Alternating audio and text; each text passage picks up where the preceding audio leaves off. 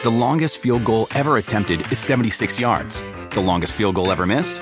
Also 76 yards. Why bring this up?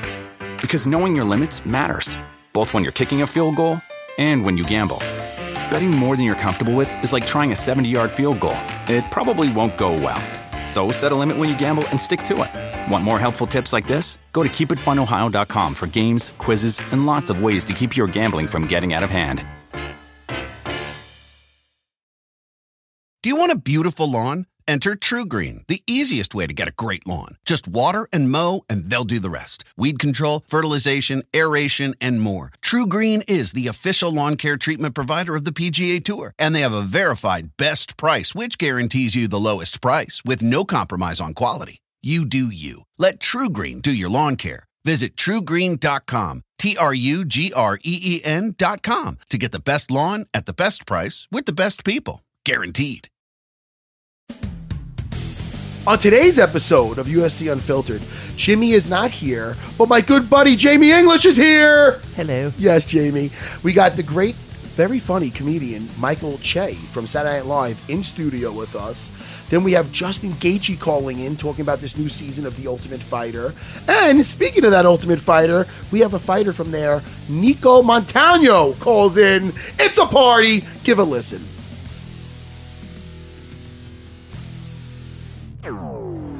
Jaws are dropped throughout this arena. Nobody is sitting down. Chasing that finish. Elbows raining down. Oh! On the button. Are you kidding me? Oh, he hurt him again. He's out. This is UFC Unfiltered.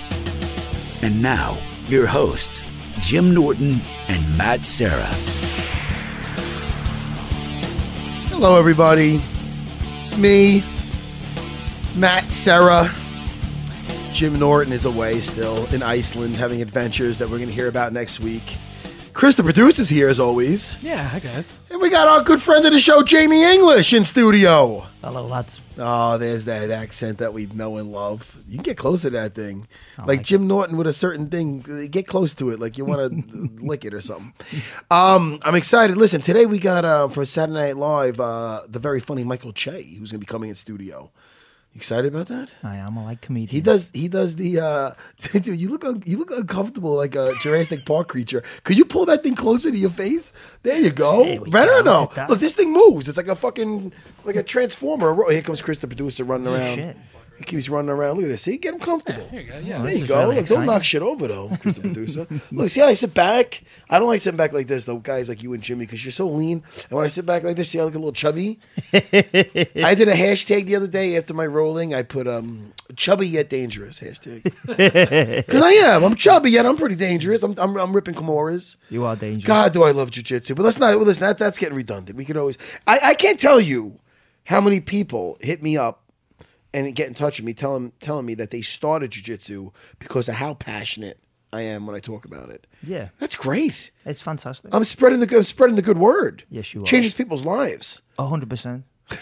It does. It really does. I believe it. You been rolling lately? I have. Have you been? Yeah. Gi or no gi? Gi.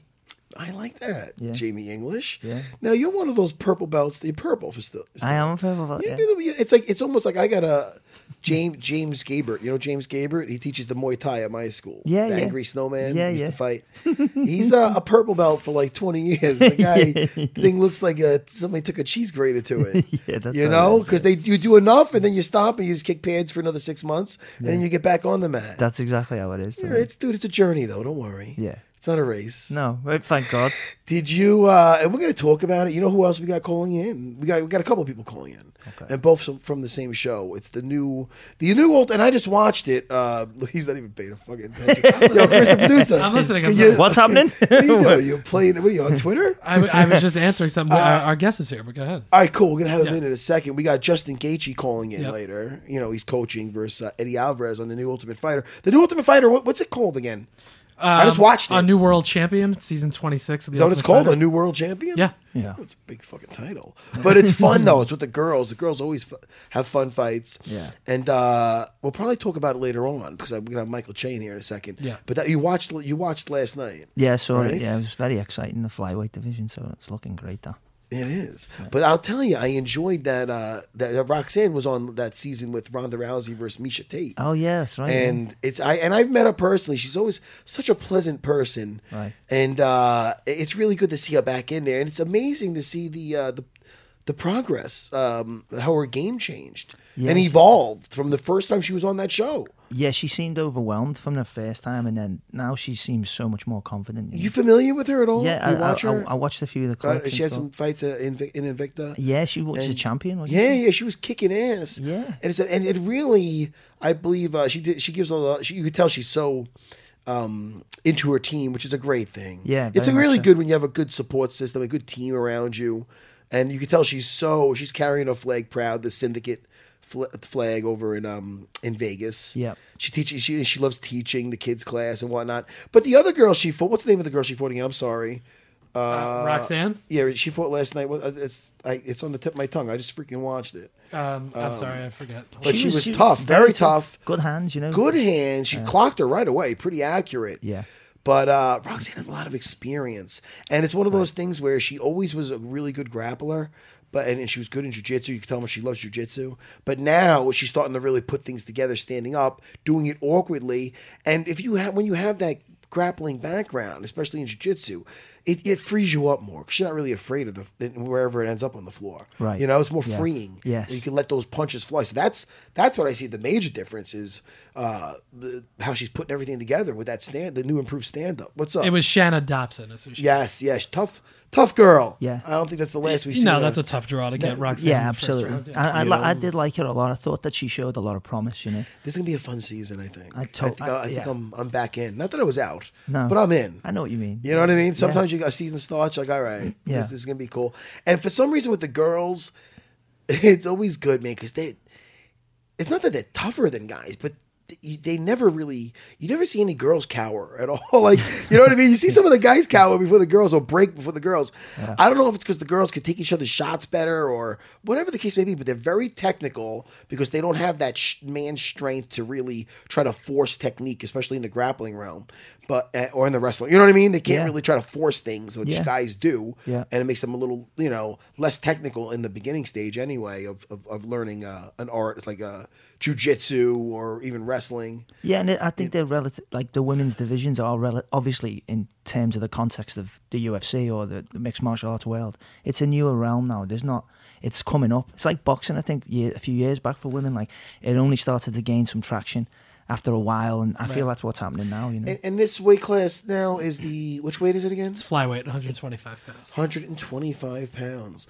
That's good now. I mean, so now what's the weight classes now with the girls, Chris, the producer? It's 115 is strawweight and 135 is bantamweight. So this is right in between. So I think you're looking at a lot of options for everybody to move up or down or whatever. Yeah, because I feel people didn't really have that. They were either fighting way over what they should have been, or they were struggling, to get to the right weight for themselves. Well, I mean, last time Roxanne was on the show, that was at a higher weight class. That was at the 135 tournament. Right. So there you go. Yeah. Well, she looked good last night, man. Yeah, I was very impressed. Yeah. She looked great. She looked good. And now, is the fight set up for next week? Because I actually stopped right before they go to next week or this season. Yeah. I stopped before that.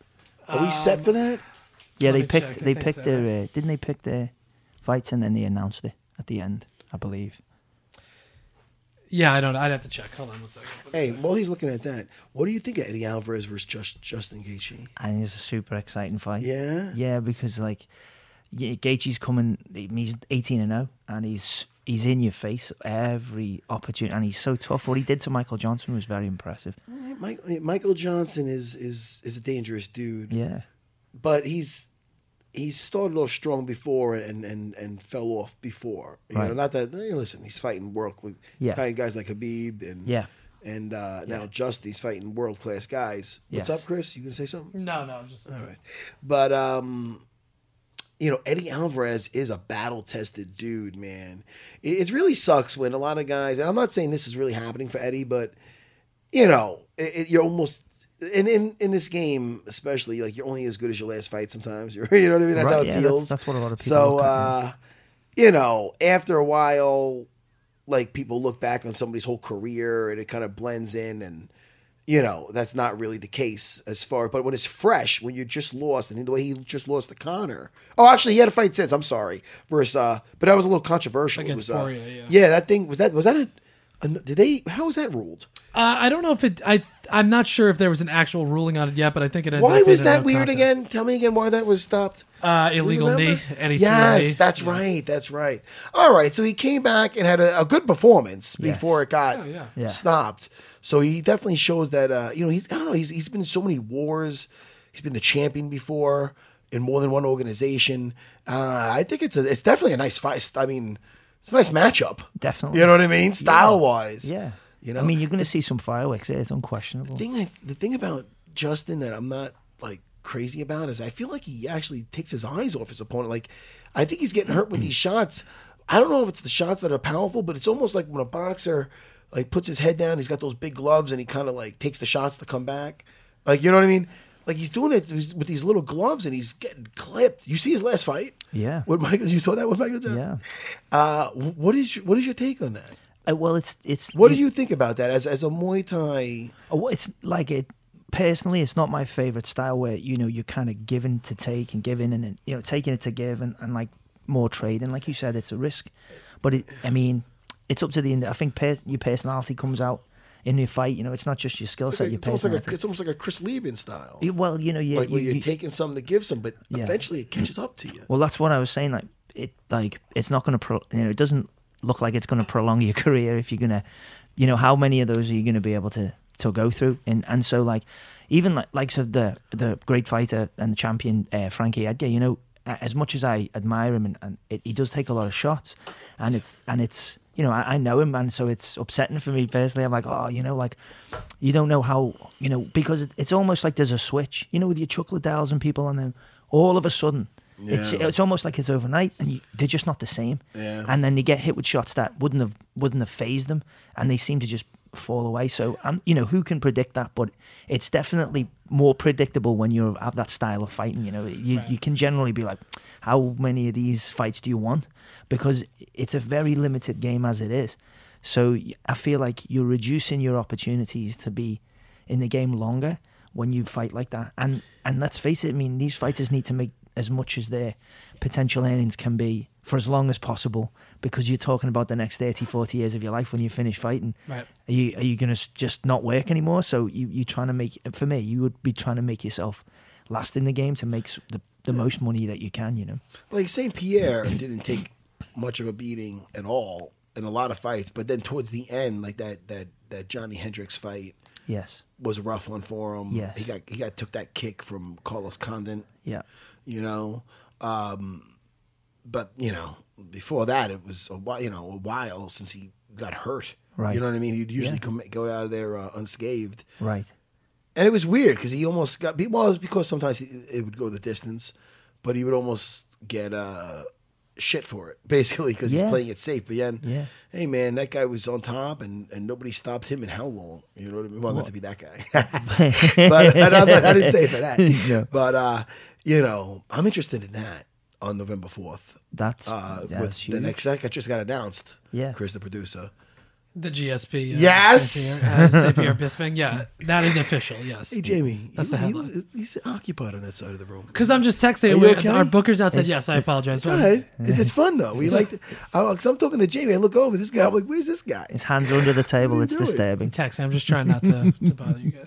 I got this new virtual reality system. Listen to me. I don't want to switch gears. We're not going to talk about it long. It's called Vive, Vive. Jamie, I know you're not into video games. I don't mind them. What's the last game you played? Pac-Man? I like FIFA. You know me. I'm English. Ooh, you like I'm all FIFA. about the football, the soccer. FIFA.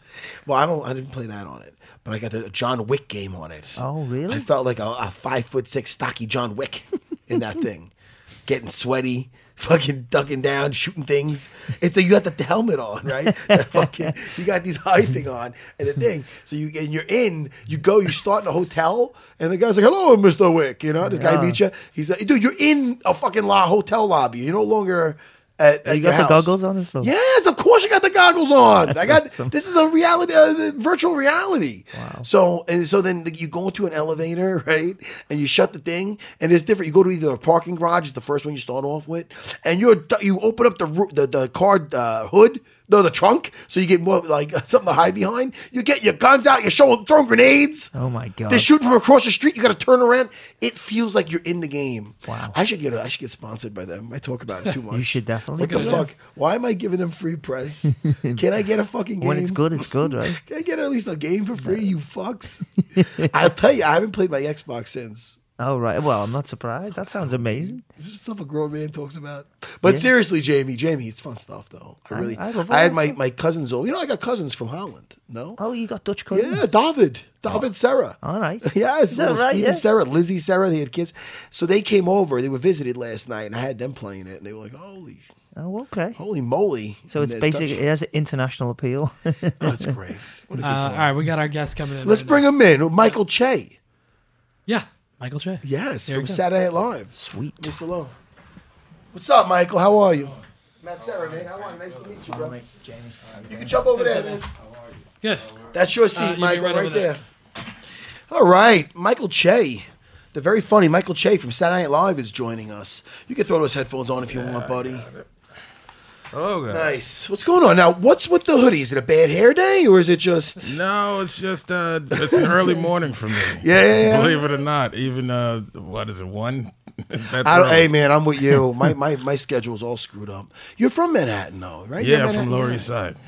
Born and raised out here? Born and raised. I went to school right down the block, actually. Nice. Lower East Side, whereabouts, me? What's that? Whereabouts on the Lower East Side? Well, boy, all over the place. 45 Allen Street. Okay. Yeah. I live there now, so. Oh, yeah? I live on Orchard Street. Yeah. Orchard, that's right. Yeah, they used to sell coats and pickles. Yeah, that's right. Coats and pickles. Not much has changed. Don't let Jamie English's accent throw you off. He was born in Liverpool, right? I mean, that's right, mate. Yeah, you got it right. Jamie English kind of gave it away. Right? No, I performed in England. That's like the cool thing about doing these kinds of jobs where you get to actually travel the world. When would I ever get to go to England, right? That's good. When would you ever get to come here? That's right. That's how I feel with the fighting, man. It brought me all over the place. For sure. Exactly. That's the best part. Now, do you watch any mixed martial arts, the UFC? I watch a little. My uncle was a martial artist. Oh, cool. And, is a martial artist. And nice. he had like karate schools and my brother did martial arts. So they was heavy into boxing and martial arts. But of course, mixed martial arts is pretty recent. Yeah. So they just like, karate and boxing. So I grew up more so in boxing because it was on TV more. And then I remember when MMA came out, we would get the tapes. We would rent the videotapes. Yeah. You get to watch like a 5'11" white dude fight this 6'5", 600-pound black guy. It was like crazy. Then it started to kind of, and of course, you watch pro wrestling and you get to learn like Ken Shamrock and guys like that. So Dan Severn and Tank Abbott guys. Those are some guys. So then old school. You start. Then that's how I kind of got familiar with it from my uncle. Yeah, and my brothers. Now. You said you watched boxing. Did you love boxing? Did you watch the Mayweather McGregor fight? I did. Tell me your thoughts. It went exactly as I thought it would go. It went exactly like I thought. I thought Mayweather was going. He always takes a few rounds, 3 rounds, to feel. I think he just wanted to see what he had. Yeah, he had to see for himself what he had, what his punching power was, what his movement was, what kind of angles he was going to give him. And after like 3 rounds, he was just going to march him and just make him shoot a shot and just march him down. Just like the Shane Mosley fight. After he got hurt with that punch, and he just walked Shane down for the next 8 rounds, 8 or 9 or so rounds. I thought it would go just like that. I even called the round a stoppage. Oh, really? I got into an argument with Dave Chappelle at a comedy club. He said it would be 2 rounds. 2 rounds with Floyd winning. I said 10. Oh, wow. I'll tell you right now, you should have bet on that shit. I should have bet. He tried to bet. He bet too late, but I called it. I swear to you. Well, that's big. It. Well, I mean, Mayweather said that it went as planned. That he was going to let him shoot his load and then just take him out in the later rounds, get him in the deep waters. That's how he fights. It is how he fights, but it is amazing. Like, all the boxing, like I was watching some of those round table discussions, and like the real boxing purists, and they're like, oh, if he's not going to... It's going to be a shutout. He's not going to be able to touch him. You really think he's going to be able to touch him? He's going to land a punch. So in that in that sense, it is nice that, I mean, not for nothing, McGregor never had a professional boxing match in his life. Well, you got to think, the guy's, he's long, he's 170 pounds, and he's active. Yeah. He's going to touch him, you know, especially if Floyd decides to come forward. That's why he doesn't come forward. I don't think he respected his power as much as people thought he would. And I think that discouraged McGregor a lot, which probably made him tired because he knew he was in there for a long fight. And I think that probably made him more tired. You know, you think tired, you'll be tired. It was interesting, though. It was interesting. It kept me. He's not gonna let Pacquiao hit him 110 times in 10 rounds. He'll let McGregor because I don't think he believed in his punches. He doesn't turn his punches over. He had like a lot of slappy, choppy punches. And when he got tired in that 10th round. Like it reminded me of I don't know if you saw Conor McGregor's fight with his fights with Nate Diaz. I did. They were fun. The first one was great. The second one was great too. Second one was interesting. Second one was really. I thought he won that one. A lot of people said that. I didn't understand the discrepancy. I thought he definitely. I'd have to see it again. I remember thinking Nate edged it out, but I remember it looked like Conor came to a complete halt in like the third. Yeah. And then he came back and he got that second wind. Yeah. So although you want the ref didn't do a bad job, obviously. He let it go on, but I mean, it's one of those things where you kind of want that definite, all right, man. You need him to kiss the canvas, but another couple of shots, it looked like it was headed that way. Oh, yeah. Or he was weathering it and possibly, so we have that little bit of never knowing type of thing. I think the ref maybe thought this guy he hasn't had a professional boxing match. Yeah, I can't just let this pro boxer tee off on him with him not responding.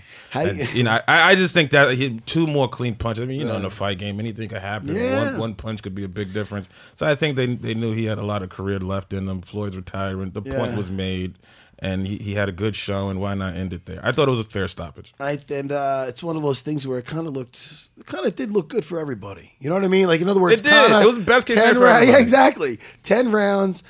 Floyd did what he said he was going to do. He said he wanted to make up for that Pacquiao fight because it wasn't exciting. He could have done that in this fight. I feel he could have been in the shell, countered, maybe not lost any rounds. The early rounds, it was kind of, he only threw like 4 punches. Yeah, it's interesting. In the first round. Yeah, because I have mixed feelings. Like I do respect what was there, what was put out there. Like it's like, let's take a realm that's not really my specialty in such a specific way, but that was then for me. There's like when you have the interests of both people in mind, and that's in the actual fight, it does benefit if you think about it. And then this is the question that is an unfortunate question that you can ask. It's in their interests for it to go for a considerable amount of time, because if you spend that kind of money to watch a fight like that and you're promoting the fight, I mean that's Mayweather promoting it, and Conor has something to do with it.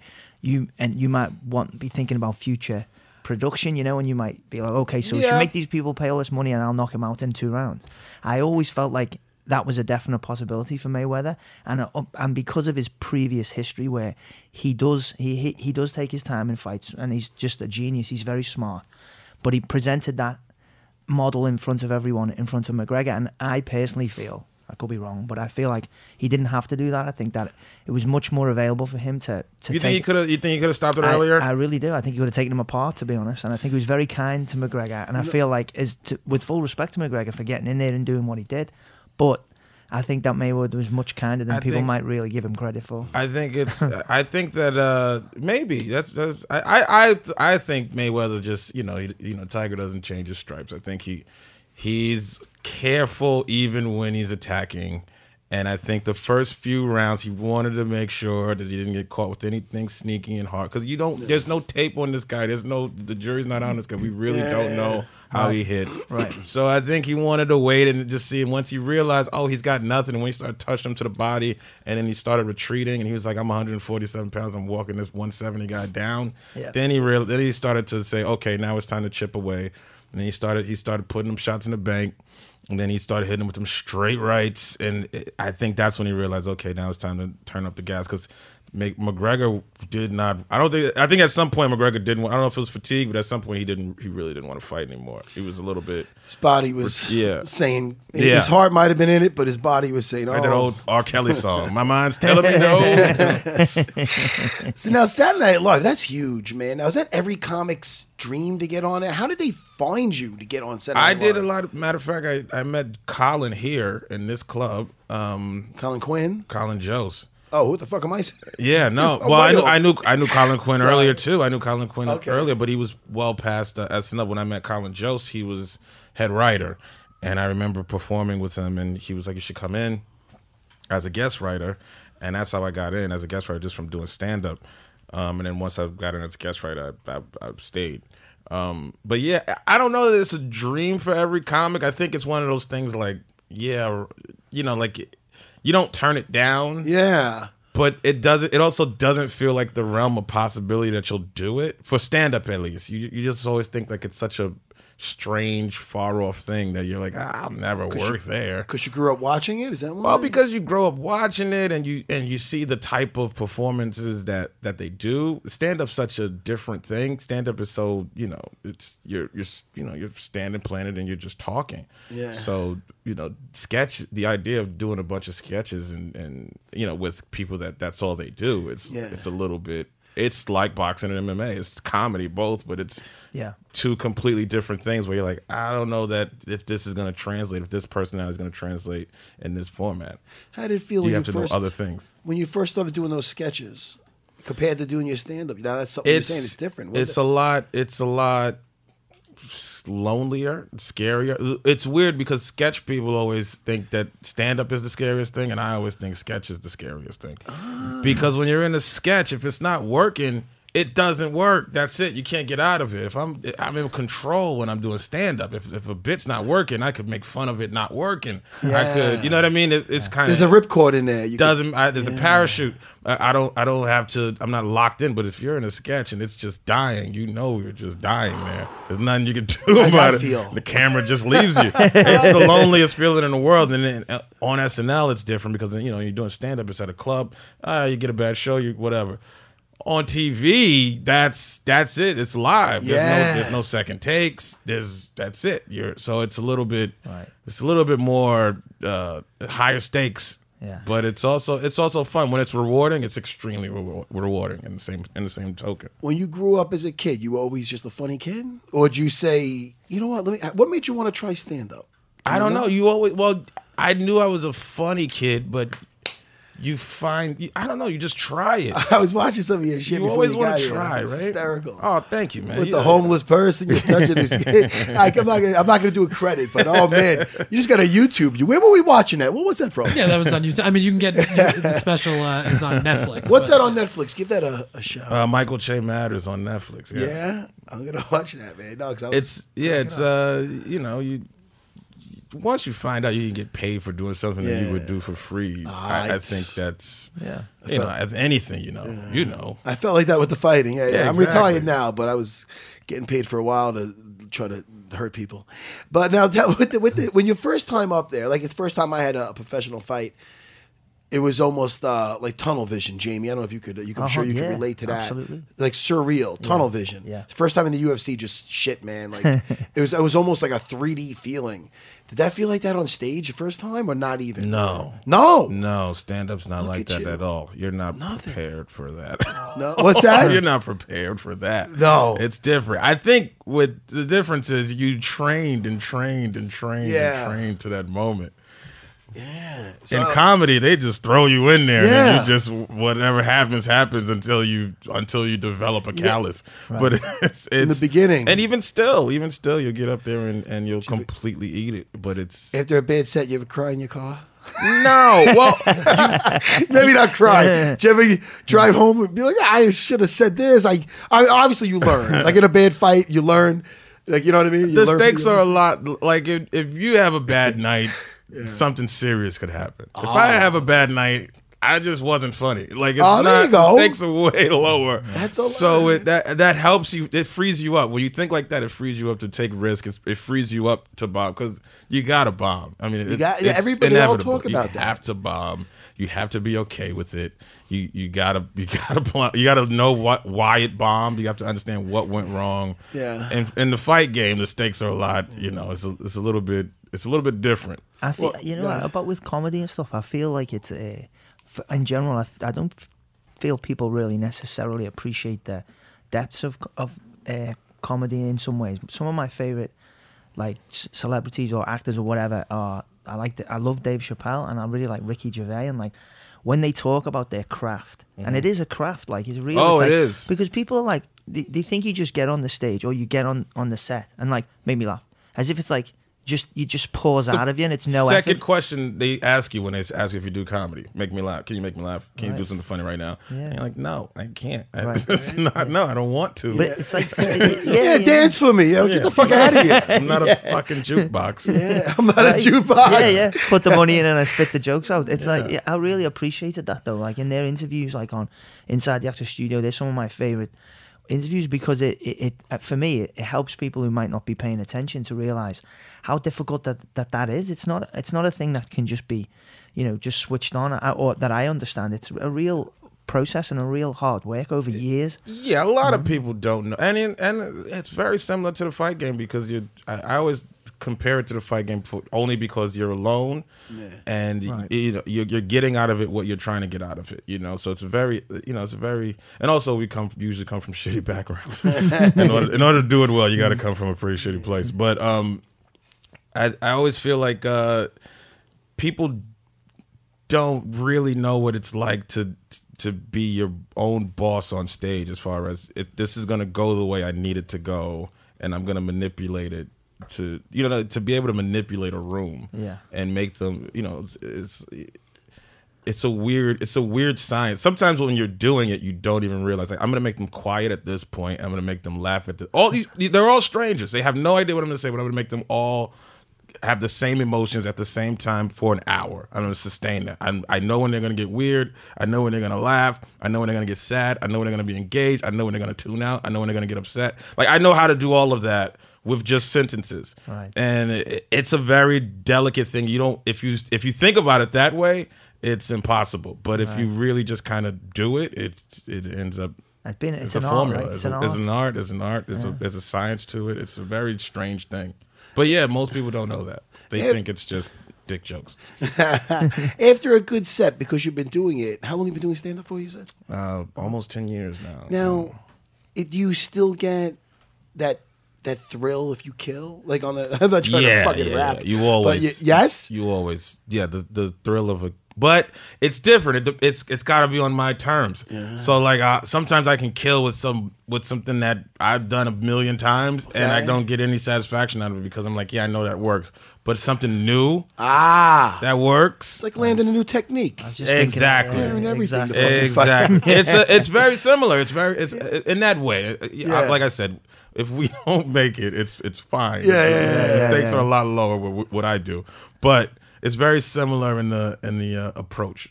What about that Weekend Update now? Because did you feel any pressure jump to doing that? Because look, Norm Macdonald, the worst pressure, Chevy Chase. World. You got some. Well, that's when I learned, big shoes. That's when I learned a lot about comedy because I did everything I just explained. Yeah, I didn't apply to the Weekend Update. That's why I was miserable doing it for about 2 years. Really? What was that? Well, because I wasn't having fun with it. I wasn't approaching it as comedy the way I approached stand-up as comedy. I was afraid of it. I felt like I had to do somebody else's job as opposed to doing what I thought was funny. And after a while, you just kind of learn. It's kind of like having if I were to compare it to the fight, like getting a brand new trainer. Yeah, and he's got you doing this, fighting a completely different way. Like I remember I watched boxing and it's like, oh, he's with he's with the Mayweather. He's in the Mayweather gym now. So now he's slipping and he's shoulder rolling. And that guy's not. He doesn't fight that way at all. You know, like not everybody's a good fit. You know, there's somebody. You know, I got to leave my trainer because this guy's got me doing all kinds of things that I don't really do. I come straight ahead, or vice versa. So it felt like that going into Weekend Update, where it was just I was doing something that I thought I had to do, and it really wasn't the case. Change your outlook on it? I should have just. Well, it enforced something that I knew, but I didn't apply. Yeah, I already knew that. Oddly, like I knew that was the wrong way to go into it, but I couldn't help myself because it was just I didn't believe that I could do it. But that had to be an honor itself. When did they say, "All right, we want you"? Yeah, it was an extreme honor. It was, but also. Like anything, it's an honor for the day, and then it's get to work. Tomorrow. Yeah, you know what I mean. It's like, oh, that's great. Now you got to yeah. So the party's not very long. Yeah, and then it's right back to work. Now with Saturday Night Live, you've seen a lot of guys. And by the way, the new season's coming up, right? It comes back live September 30th. Yeah. I guess not new season. Is that what the fuck am I saying? No, yes, new season. It is new season. What am I? It is a new season. Yeah, new season. All right. A lot of guys. I mean, you see the alumni from there. It's insane. My first week, I was writing there till like 3:30 in the morning, and I'm exhausted, and I can't get anything to work, and I'm like, I must be the only guy here. And I walk into the hallway, and it's Dan Aykroyd pouring a cup of coffee because he's working on something too. Wow. Like that's the thing. Once you get in that building, everybody's equal. That's cool. They could be your they could be legends, they could be your heroes, but once you get in there, everybody is working on the same working to get the same laughs from the same audience, and it's just as hard for everybody. So it's a lot. It's very encouraging when you're like, okay, it's not just me trying to crack this case. And there's a lot of possibilities coming from there. Now, like a lot of people take that and they springboard to like Adam Sandler and Will Ferrell to movies. Yeah. And then other guys go to talk show route. Is there any what's your end game? What do you have? Or you're just living in the moment? You're like, I don't know. Man. I love stand up the most. Yeah. Like I look at guys like Dave and CK and Seinfeld and. You know, they always come back. Even Chris Rock, like they may do movies or they do certain projects, but they always come back to the road. And it always feels like their special is the Super Bowl, their special is the finish line, and that's they do all of that so that they can do stand up in different places. And I always feel like that with me, like SNL, no one's there forever. SNL's kind of like a college team. Where the only constant is Lorne, the only constant is the coach. You know? But everybody else moves on to something else, and some people it's movies, some people it's more stand up or TV. I prefer stand up. It's just more free. It's amazing with the stand up. And I was talking about this with usually Jimmy Norton's here. He's in Iceland doing on vacay. But I talk about it with him, and it's really what amazes me. What I find really interesting is what you were just talking about. Like when I see people like Jerry Seinfeld, obviously the guy doesn't need to make any money from fucking Yuck Yucks, whatever. I don't know the places, right. But he doesn't really need to make that extra whatever it is. But he's doing it. And he's bombing or he's doing well, and you see him doing that, and it's like, now that's got to be something I still love to do it. There's no other reason to do it. I mean, it's the same. It's the same as fighting. If Mayweather has to train as hard for McGregor as he trained for Pacquiao, as he trained for Diego Corrales, you have to train that hard. You don't just go in and say, "Oh, I know what I'm doing." There's no point where that's the case. That every thing you're gearing up for takes the same amount of work. So even Seinfeld, as great as he is, once he gets on stage, he still has to be in shape. He still has to be sharp. He still has to. He has to see the whole room. He has to be able to know what's going on. There's two shows going on when you're out there. You got the show you're doing and then the show they're seeing. Yeah. So a lot of times you're setting up 2 or 3 jokes, or you're setting up, the third part of your set or the second part of your set just by listening to the audience. And the audience doesn't realize. The audience just hears the jokes. They think you're coming up as you go along. But you're setting them up. You're saying, okay, they're uptight. Oh, okay, something happened. Somebody broke a glass. Like you're watching everything that's happening, and then you're dictating your set based on that. And what's amazing about it is not him having to stay sharp with it, but the fact that he even wants to do it. Like, I mean, that's my thing. Like, you don't.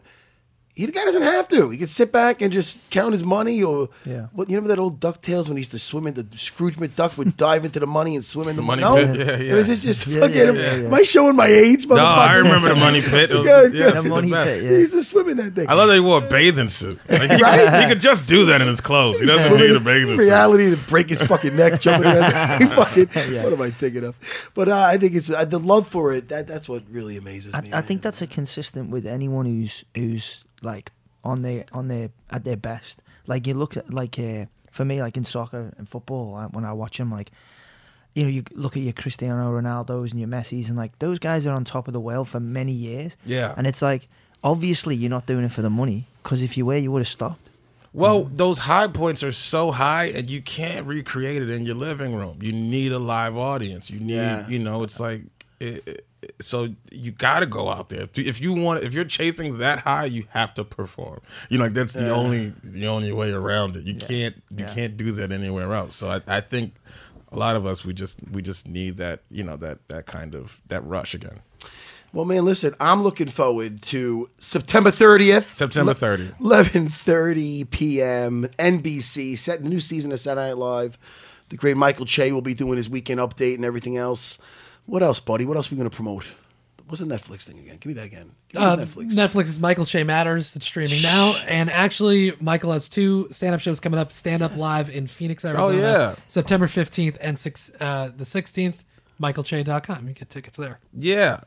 Michael, thanks for hanging out with us, Dude, man. thank you for having me. This was fun. Dude. All right, we're going to take a break. Hey, everybody, this is Morgan Spurlock. That ugly guy who makes movies is now the ugly guy who's making a brand new podcast called Weak in the Knees. Not only are we going to tell you the stories that gobbled up the news every single day, we're going to tell you the ones that were lost because of those stories. Subscribe today. Spotify! Boom. Spotify. It's fun to say. Listen, every episode of UFC Unfiltered is now available, Jamie English, on Spotify. Wow. Did you know that? I did not. I'm going to tell you about it now. I know what you're thinking. Wait, Spotify has podcasts? Yes. Your place for all things music now has the world's most popular podcasts. To stream UFC Unfiltered on Spotify, open the app, tap browse, and look for us in the podcast section. It's that easy, Jimmy English. That's pretty easy. I'm excited. I can follow those directions. Follow us and all your favorites to get new episodes dropped into your library as soon as they drop. For more, head to Spotify.com/podcasts. That's Spotify.com/podcasts. All right, that was fun with Michael Che, no?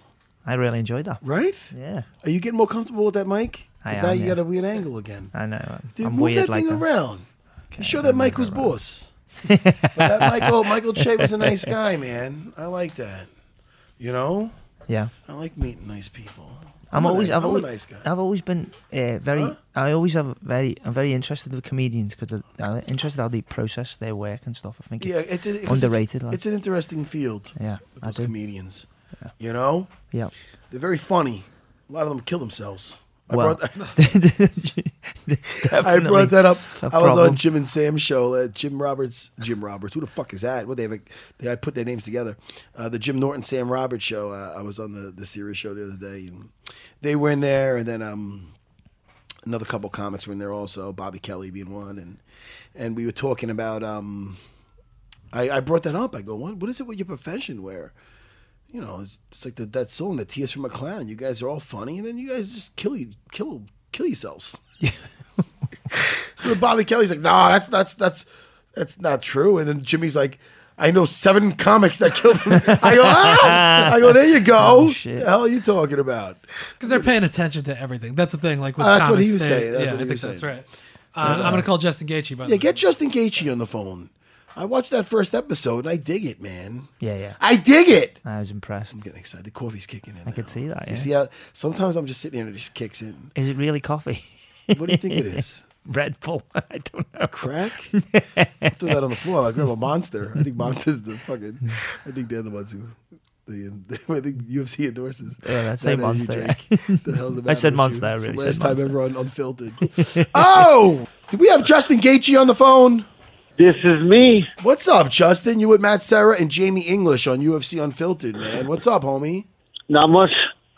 get some breakfast in before this long day of bunch of interviews. What are you doing right now? You getting some breakfast, and you have a whole day of interviews? How much PR are we doing for this thing? Oh, I don't know. I think we get swinging by TMZ and Sirius, and then head down to Fox. Oh, you're all over the place. Wait, Sirius? Where are you now? We're in L.A. Oh, you're in L.A. All right. I'm in. Yes, sir. Well, we're in New York. I thought if you were over here visiting the Sirius building, I'd be like, why the hell aren't you in studio, Justin Gaethje? We would like you in studio. But listen, man, I caught that episode, and what a fun time, man. I want to talk to you about your experience, man. I know what it's like, bro. I both was a contestant, and I coached on that thing. So how was it for you? Hey, it was an awesome experience. I'm just a month ago, or a little over a month ago, I was fighting for what I had never fought in the UFC, and really nobody knew who I was. So I go in there and have a great performance like I did, and then it just opens the door for all these opportunities that like coaching the Ultimate Fighter, and just the whole experience of working with 8 athletes that are fighting for a world title. All that stuff was a great experience. Now it really was. I mean, your debut fight, I mean, you came out with a bang, man. I mean, you had hype behind you, undefeated, former champion, and now you're coming over to the big show, and you did not disappoint. I mean, fight of the night, and versus a very tough Michael Johnson, in a very exciting fight. I mean, tell me about your first time in there. If there was any first time jitters, I didn't see anything. Was there any difference at all for fighting in the UFC compared to your prior fights? I'll be honest. As crazy as it sounds, it was not different. It was actually a little less. I don't know what it was. I think it was preparation. I think preparation leads to all those thoughts, and the negative thoughts to positive thoughts. And I just worked so hard, and I put in so much work and effort into that camp, and to be ready for that fight. And I would have been content with a win or a loss because of how hard I worked to get there. So I think that's what helped me the most to be ready and confident in that moment. But yeah, I don't know what it was. I was just so ready and confident to perform. Now, how did it come about with the coaching job now on The Ultimate Fighter? Because I mean that puts you in a lot of households, man. I mean, I know from being on there, being that guy that fought before The Ultimate Fighter, and then I had several fights before that, and then I ended up being on The Ultimate Fighter, and it was just a different world. I mean, how'd that call come about? How'd you get that call? I was in Vegas, for my fight, and I came home. I fought on Friday, came home Sunday, and then they called me on Monday morning and asked me if I wanted to be back Wednesday to start filming, and so it was just crazy whirlwind of events, in my life. So it was a fun little ride there for just getting unexpected calls. My manager was trying to get a hold of me. I went home and left my phone at home and went to the mountains to go eat up there and enjoy some time. And then all of a sudden my girlfriend's phone starts getting blown up and stuff. So yeah, it was awesome. It's exciting, isn't it, man? It's so exciting. Now, a lot of hard work. Yeah, man, and it's paying off, and you take advantage of these opportunities, and it just leads to bigger, better things. Now, speaking of opportunities, I'm not sure how you feel about this, if you were on record for quoting anything on this. Now, it's been announced that Kevin Lee is going to be fighting Tony Ferguson for the interim lightweight title at UFC 216 on September 9th. Now, how do you feel about that? I mean, I think it's fact if I wasn't coaching the Ultimate Fighter that I would have got the interim title fight against Ferguson. So, knowing that might have been the case is, something that I could let, get I guess sad about. But, fighting Eddie Alvarez does it for me. It does everything that I came to do here. As far as the challenge that he brings to the table. He's a former champion, just fought Conor McGregor. That was his last fight. I'll be his first fight since that fight. So yeah, I mean, the opportunity that I have is great. It would have been great to fight for that interim title, but time is on my side right now. Well, he had that since the Conor McGregor fight. He did fight Dustin Poirier. Yeah.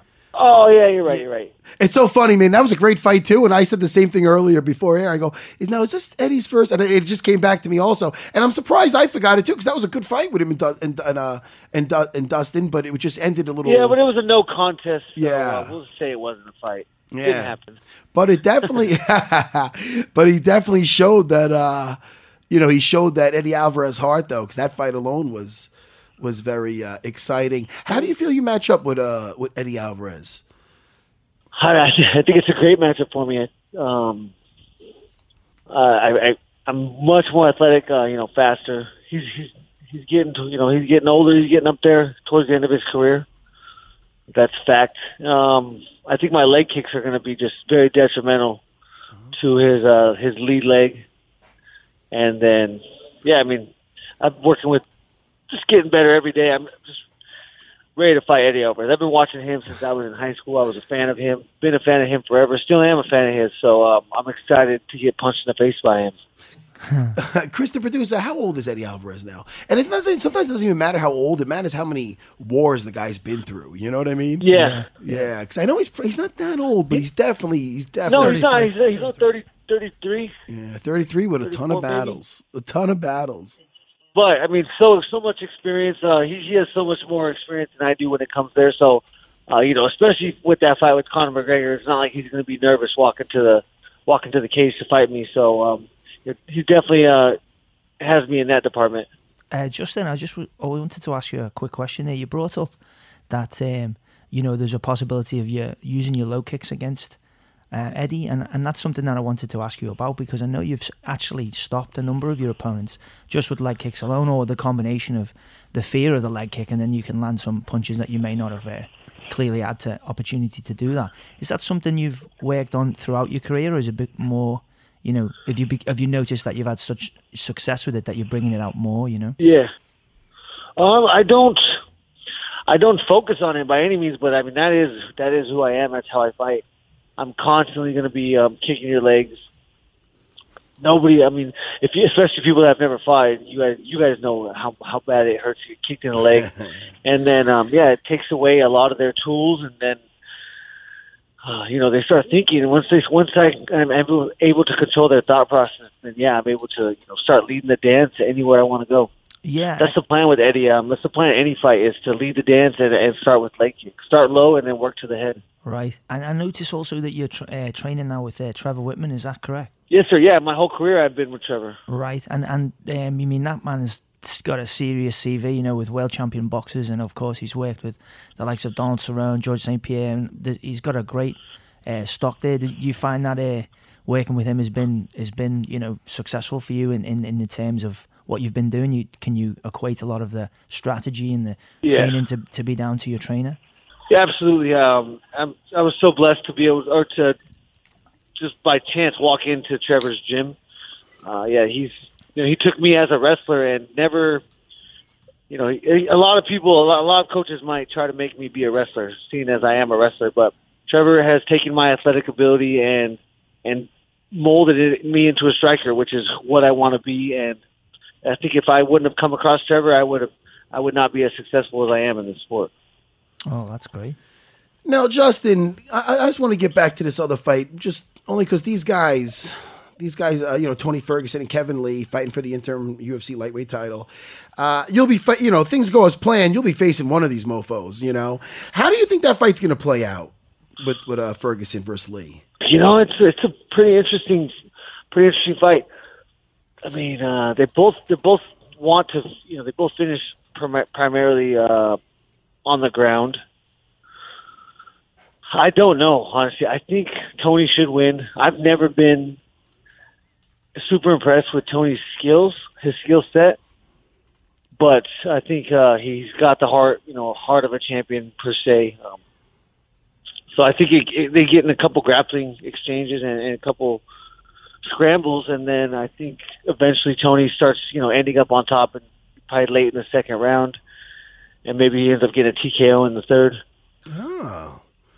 You're going for the TKO in the third. It's calling Ferguson. Wow. Late third, yeah.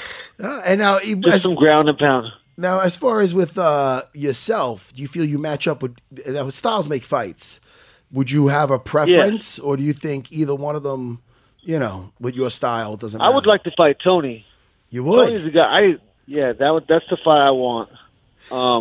Just in general, the way he carries himself annoys me. So that'd be fun to punch him, and then, he's number 2 in the world right now. So that's who I would want to fight, without a doubt. Well, that's intriguing. How does he carry? You mean he carries himself outside of the cage, or how is he carrying inside the cage? I don't know, outside the cage. Outside the cage. Does it have anything to do with him wearing the sunglasses inside? Talk to me. Now's your time. Yeah, I'll fight him at the discotheque when he's ready. He likes wearing the sunglasses, I notice, inside. Some guys He do does that. wear 'em everywhere. I wonder if they do that just because... like when he says, Kevin Lee's not on his level, so he shouldn't fight him. Shit like that. It's like, do you want to fight or do you not want to fight? Hey, man, I like it. Yeah. Now, listen, we're going to be talking soon to one of your team members on Tough 26, Nico Montano. Yeah. Yeah. Tell me a bit about her. Was she a pleasure to teach or not at all? Yeah, Okay. Yeah, they were. She was especially. She's come from such a small town in Arizona, so yeah, she's coming. She's so tough. Man. It's you guys.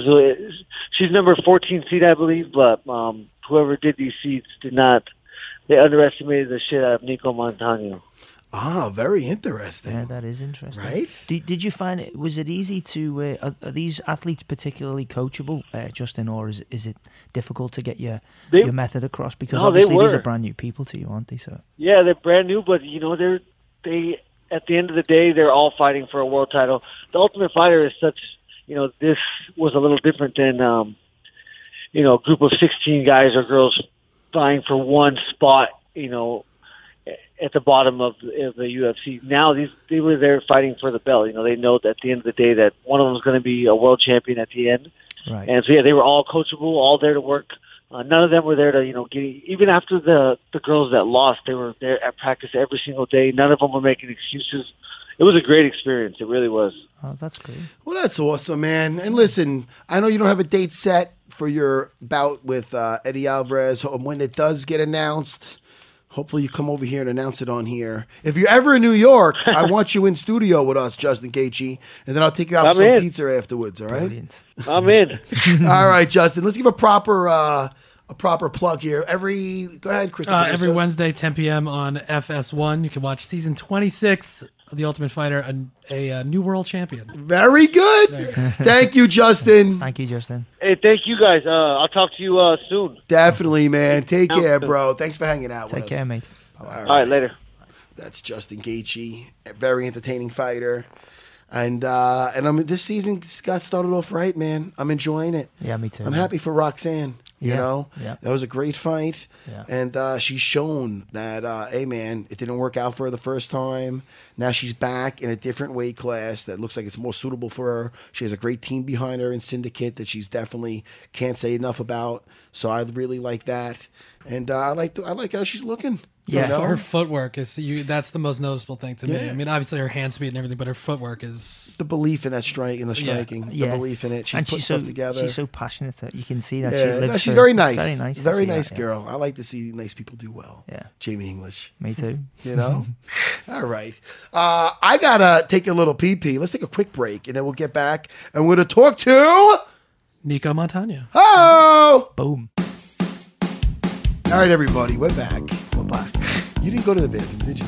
No. I did. Yeah. Little pee. I just went right to you. Why do I say that to you and just stare at you like a creep? What's up, buddy? How you having fun? I'm loving it. Let me tell you, the show missed Jamie English. Thanks very much. 100%. Happy to have you, man. Did you see Ray Longo on the Tuesday night fights last night? Longo was on Dana White's Tuesday night. What is it? Tuesday night Contender Series. Contender Series. Yeah. Yeah. Matt Favola. He got a good win there, didn't he? Yeah, he did a really good win. Yeah. He trains with with Longo and Weidman, and he also trains with a buddy of mine from Matt Arroyo, who was a contestant on The Ultimate Fighter season 6. Right. He was on my team. Very good kid. I like that Matt Arroyo a lot, and he's got a school in Tampa, Gracie Tampa. Okay. Yeah. Very cool. Gracie Tampa South. All right. I'm guessing. Okay. I know. No, it is Gracie Diva South. All right. But Matt Arroyo, very good in jiu-jitsu and a very good, solid dude. What's up? I'll give you a little fun fact. When I was supposed to fight Matt Hughes after that Ultimate Fighter season, and Matt Arroyo came to train a little bit there because he was going to fight in on the finale card. And I got cooled down after doing a lot of training, and then I went to show a technique on him. He asked me about a technique, and it was from like mount where you're sitting and you're pulling up a head. So I went to do it, and I'm like, I feel like I got stunned, and I herniated 2 discs. Oh. Thanks, Matt Arroyo. You fucked that up. Not only kid, he's a good kid. All right, we're getting Nico Montano. Oh, Montano. Let's call the whole thing off. All right. Is that a song? I'm just an asshole. It is now. It is now. Oh, Jamie English. Jamie English, you're a single dude, or you got a girlfriend? I'm single. Oh, she on the phone? Yes. Hello, Nico. Yes. How are you, Nico? It's Matt Serra and my buddy Jamie English. You're on UFC Unfiltered. All right. Isn't that exciting? I'm excited. Definitely. Nico, your last name is Montano. Yes. Could you pronounce it so I know I'm saying it right? Montano. Chris, the producer. Why are you correcting me? No, I think I said you did it right. Nico Montano. All right, thank you very much. Best name ever. Nico, thanks for hanging out with us, Nico. What are you doing right now? I just got done eating some breakfast, so now I'm actually walking up en route to my room. Now, I heard you're from Albuquerque, correct? Yeah. Now, is it strange when people go, "Oh, you're in Albuquerque. You must train with that super gym, Jackson and Wink," and then you go, "No," yes. But you don't, do you? No, I don't. So it is pretty. It's pretty common to hear that, but I definitely name drop my gym, Fit in HB, whenever I get asked that question. What's the name of it? Fit in HB, Fighters in Training, No Holds Barred. Now, what if you're not fit? What if you're a fat guy? I can't train there if I wasn't.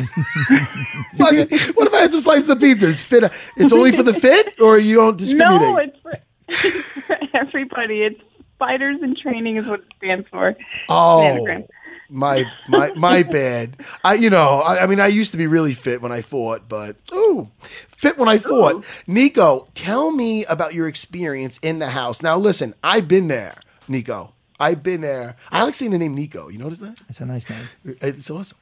I've been there, so I know what it's like to spend 6 weeks without any social media, without talking to loved ones. Right? It was the same deal. Yeah. No? How'd you handle that? I think I handled it well. I treated it as like a super camp, I appreciated not being bothered, really.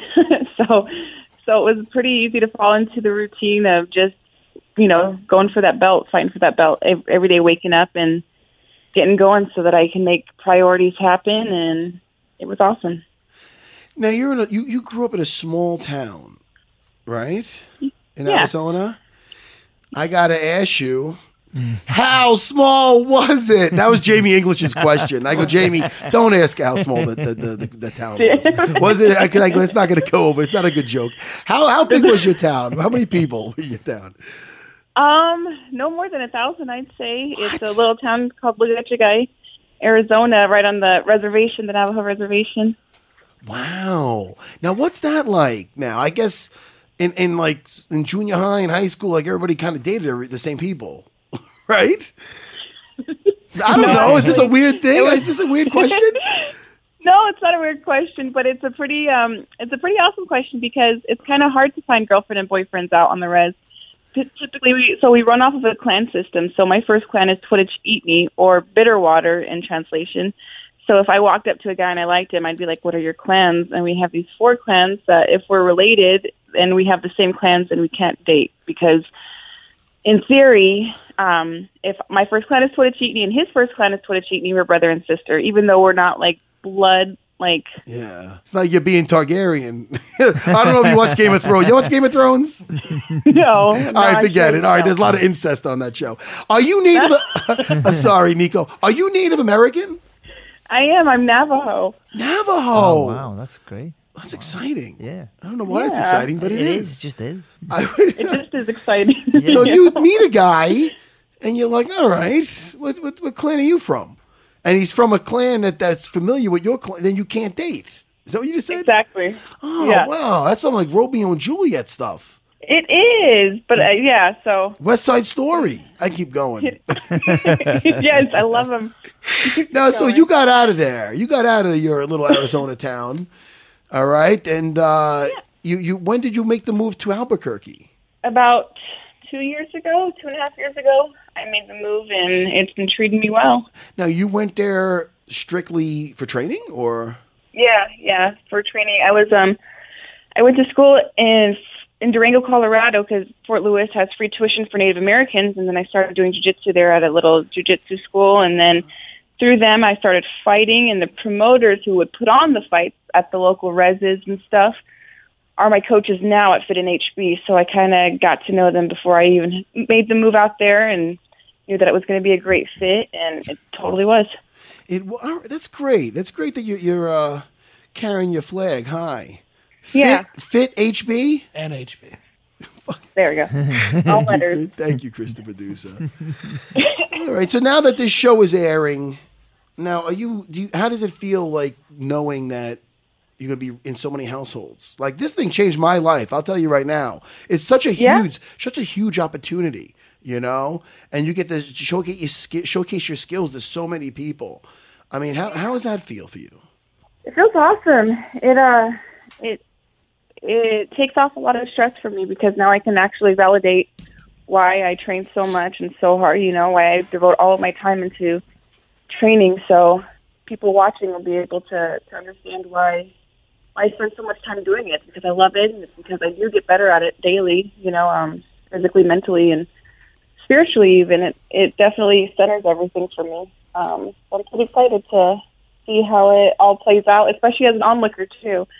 You know, yeah. I have my own perspective in the house, and I'm pretty biased on how things probably should look. So I'd like to see what's going on. Oh, very cool. 28 years old. Now, did you grow up on mixed martial arts? Have you been watching for a long time? What got you into it? I kind of started a little late. I was probably around 22. No, that's a lie. I was probably around 25, actually, when I started getting into fighting. Oh. Jiu-jitsu is somewhere where I started before that doing jiu-jitsu tournaments, and my dad was a boxer, so I kind of grew up around it, and I wrestled for 2 seasons in, like, middle school. So it's something that, you know, I enjoyed, I liked, but nothing that I really had a passion for until just recently. And your family's behind you with this? They cool? They worried? They are. You know, my mom is worried. My grandma gets worried. A lot of my aunts don't even want to watch me fight because they don't want to see anybody get punched in the face. But it is what it is. And now tell me about Justin. We just talked to your coach on the show, Justin Gaethje. How was it like working with him? It was awesome. You know, I feel like a lot of the girls on the team were like hashtag it was meant to be all season long, because a lot of the time what our coaches were saying and what Justin was implementing just felt so close to heart with a lot of our reasons to be there in the house, you know, our passions, our motivations. But also his wrestling style is so similar to mine and my coaches. So when I went on to the show, we were basically learning the exact same things in my training camp before getting on the show. So a lot of the stuff made sense. It wasn't anything new, and it felt right at home. And yeah, these guys just have this magnetic energy of making everyone feel at home. So it was awesome. It was a great environment. I noticed that this is obviously a new division now in the UFC, the flyweight division, and you've competed at bantamweight and flyweight, and obviously with being 2-0 in the flyweight division, that's seemingly more your weight. Was that something that would be correct for me to say? Like, you're much more comfortable at this weight. This gives you your best options for winning there and being successful in your career. I do. I went undefeated as an amateur for 135. I started off as a bantamweight, and I was like, okay, cool, I can keep this going through my pro career. And then my first pro fight was at 135, and I won. But the second 2 135 fights I had lost. They were both to decision. One was split. But I definitely feel like I can pull off what I want to pull off at 125. You know, I have my strength to back me, and I can really rely on my technique. So yeah, I feel like I'm not scared at all to be moving around in the cage with another 125er. 135ers have a whole different feel to them when their hands their hands come through your chin. Now, Nico, I enjoyed the hell out of the first episode. Okay, I watched it. It was great. Yes, it's exciting. Are you psyched? Are you psyched to be watching it? Totally am. Yes, it's so exciting. Now, what do we have this season? Is that a good indication of what's to come? This first episode, which I enjoyed so much, are the fights? Do they live up to it? Talk to me. Yeah, yes, they do. There's a lot of rumors going around, a lot of trolling saying only girls on the season isn't going to be like, we ain't going to live up to the hype of tough reality show, but everyone's going to be pretty entertained. These fights were not only like bad ass, but these ladies were in the house to kill. Each and every one of them are going after a belt, so all the more motivation and everything is. Yeah, I can't really say too much without giving a lot away, but I know. Definitely stay tuned and you'll be entertained for sure. Well, you got me sold, Nico. I'm watching. I can't wait. And listen, I know you're all the way in Albuquerque, but if you're ever in the Big Apple, we want you here in studio with us to hang out. Yay, okay. All right. All right, Right listen, on. best of luck. We're going to be watching every, what, Chris the producer? Wednesday on FS1. Very good, very good. Nico, thanks so much for hanging out with us. Thank you, guys. All right, Have a good day. best of luck to you. Take care. Thanks, Nico. Take care, Nico. All right. That was Nico Montano. Yep. I said it right. Yeah. Chris, the producer's fucking with me. Right? All right. Look, she seems psyched, man. Yeah, very That's much. interesting, that thing with the whole the Native American, where you're dating a clan with this clan. That was very Right? educational for me there. I thought it was. I was like, oh, okay. Yeah. Let's talk about this weekend, Chris, the producer. What fights do we have to look forward to this weekend? Well, it's UFC Fight Night Volkov versus Struve. It's this Saturday, September 2nd from Rotterdam, the Netherlands. The main card starts at 3 p.m. Eastern. It's all on Fight Pass. Right. And then the prelims start at 11:30 a.m. Eastern time. Main event is Volkov versus Stefan Struve. Marion Renault was supposed to fight Germaine de Randamie, but Germaine had to pull out. And now she's been replaced by Talita Bernardo, who's making her UFC debut. Bernardo? Yeah. Okay. No, you're just... I just like to say the word. You just Some like to names are fun to say. This main event could be the tallest main event in UFC history, I think. It's true, man. Yeah, well, anything Struve is in, right? 7 foot, and someone's 6'7". They're like massive human beings. How tall is Alexander? Yeah, Volkov's 6'7". You're absolutely right. And how tall And is Struve is 7 feet, right? Yeah, he's that's insane. Slightly I think that'd be someone could. interesting, I though, think someone could fly out the cage. I want to see the way Struve. It goes with a guy that tall, though. Well, that goes for both of them. They both usually probably have the height on guys. I would imagine they both Right? used to I'd fight imagine people so smaller. too. Yeah. And it's interesting with that because you've seen with John Jones before he got in all the whole debacle. How the one guy that was as tall as him, who's also a very gifted fighter. It's not like he's just a tall dude. You know what I mean? Yeah. Which was Gustafsson. Yeah. Gave him such a hard time. That was a Another significant tall fight. guy was OSP. He's pretty tall. Yeah. I mean, I don't think he's 6'7". He's taller than DC. I'll tell you that. You know, much. those two He's up fellas there. have got an interesting fight because one of them's more of a grappler, got more submission victories. The other one's got more TKO victories. Not especially like maybe you would as a heavyweight you might not say like he's the devastating puncher, but he's got the most victories in his fights by TKO. Yeah. And then you got Stefan, with it's interesting to see how that'll match up because one's looking for more of a knockout, and the other one's looking for the grappling submission. Perhaps. That's UFC Fight Pass. That's 3 p.m. is the main card. Yeah, it starts. All right, and that's you said Saturday. Yeah, this Saturday, September 2nd. All right, I'm just saying this. I repeat things a lot so it gets like imprinted in my brain. No, Jamie English. 100%. We also got Zabit Magomed Sharapov, who Hikaru was Zabit. talking When is about. Zabit fighting? He's the second fight in on the prelims. So. Oh, on the prelims. Yep, he's fighting Nick Hine. Well, I'll tell you, I can't. This Zabit. Ricardo Almeida, great, Yeah, Ricardo. Cachao. Yes, big dog. Yeah. He was in studio last time, and he can't say enough about this kid. And the great coach Mark Henry, he was saying that he could not say enough about this guy. Oh, that's great. So I don't know if you're exciting. familiar with him, but he's supposed to be a bad mofo. Yeah, I've seen Zabit. I've seen some of his. Oh. Training. Very impressive. Jamie English. Now, anything else? I'm trying to think. There's something else that we have to promote here. I think we're pretty much good. What else are we forgetting? And what do we got going on for next week? Do we know? I don't know. We could talk off air. I'm not All sure. right. what's Well, locked in I yet, like but- the party. Oh, you know what? Actually, I will mention because Name a couple of fights. Well, go ahead, well, do that. Monday is Labor Day.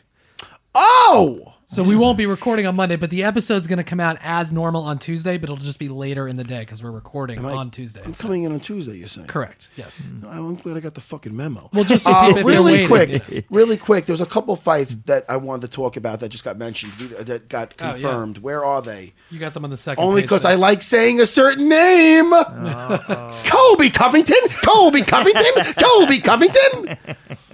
Jamie. Don't do it. Jamie. Colby Covington. Oh, it's fun.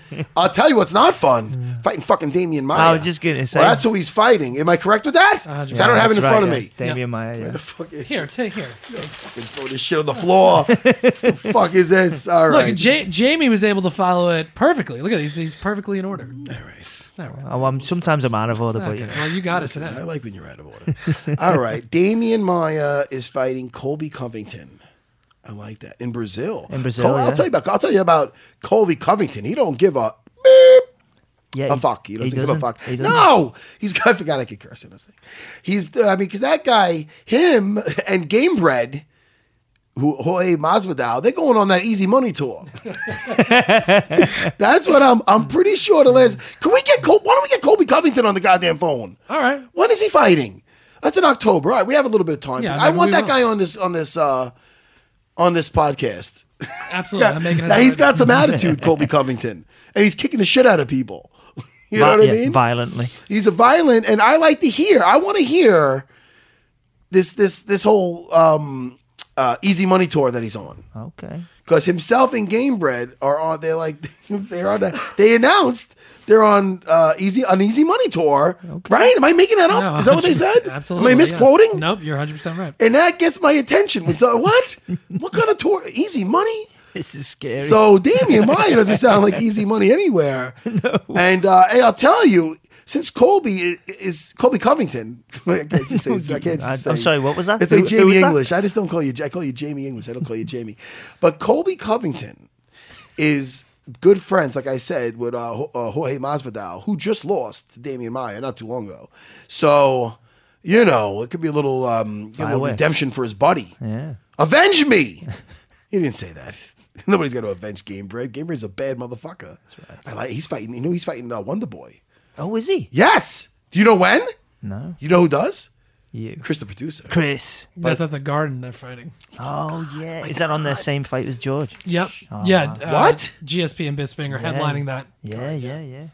Oh, this one will. I gotta take it back.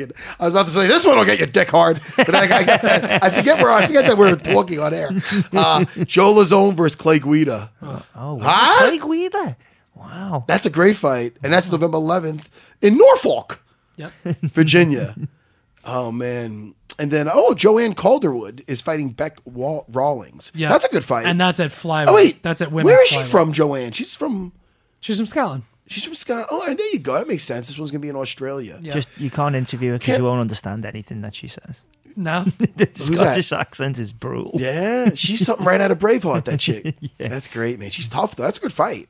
And this is also a good fight. Paige Van Zandt versus Yes. Jessica Ai. And this is the first time, I should say, is it the first time that Jessica Ai is going to be at flyweight? In the UFC, it'll be, obviously, because they haven't had it. But I don't know if earlier in her career she fought at flyweight, but she's been fighting at bantamweight. So. Yeah, well, don't ruin my momentum. I'm only kidding. You're fine.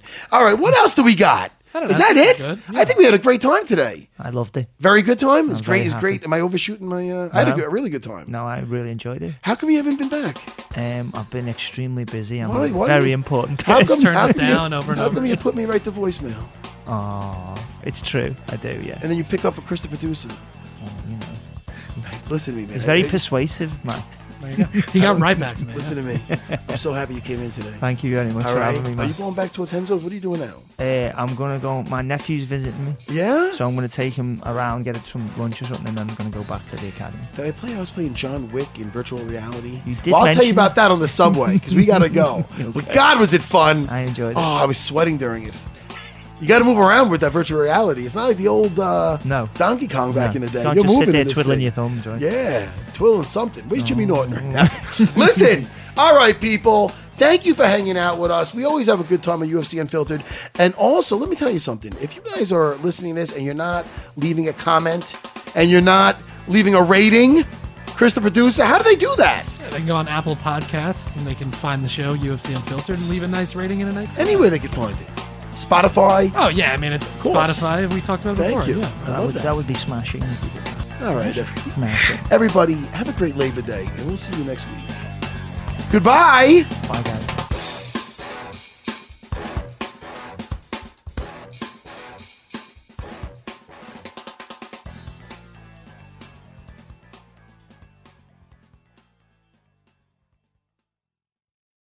The longest field goal ever attempted is 76 yards. The longest field goal ever missed? Also 76 yards. Why bring this up? Because knowing your limits matters, both when you're kicking a field goal and when you gamble. Betting more than you're comfortable with is like trying a 70-yard field goal. It probably won't go well. So set a limit when you gamble and stick to it. Want more helpful tips like this? Go to keepitfunohio.com for games, quizzes, and lots of ways to keep your gambling from getting out of hand. If a friend asks how you're doing, and you say, I'm okay. when the truth is, I don't want my problems to burden anyone. or you say, Hang it in there. because, If I ask for help, they'll just think I'm weak. then this is your sign to call, text, or chat 988 for free, confidential support. Anytime. You don't have to hide how you feel.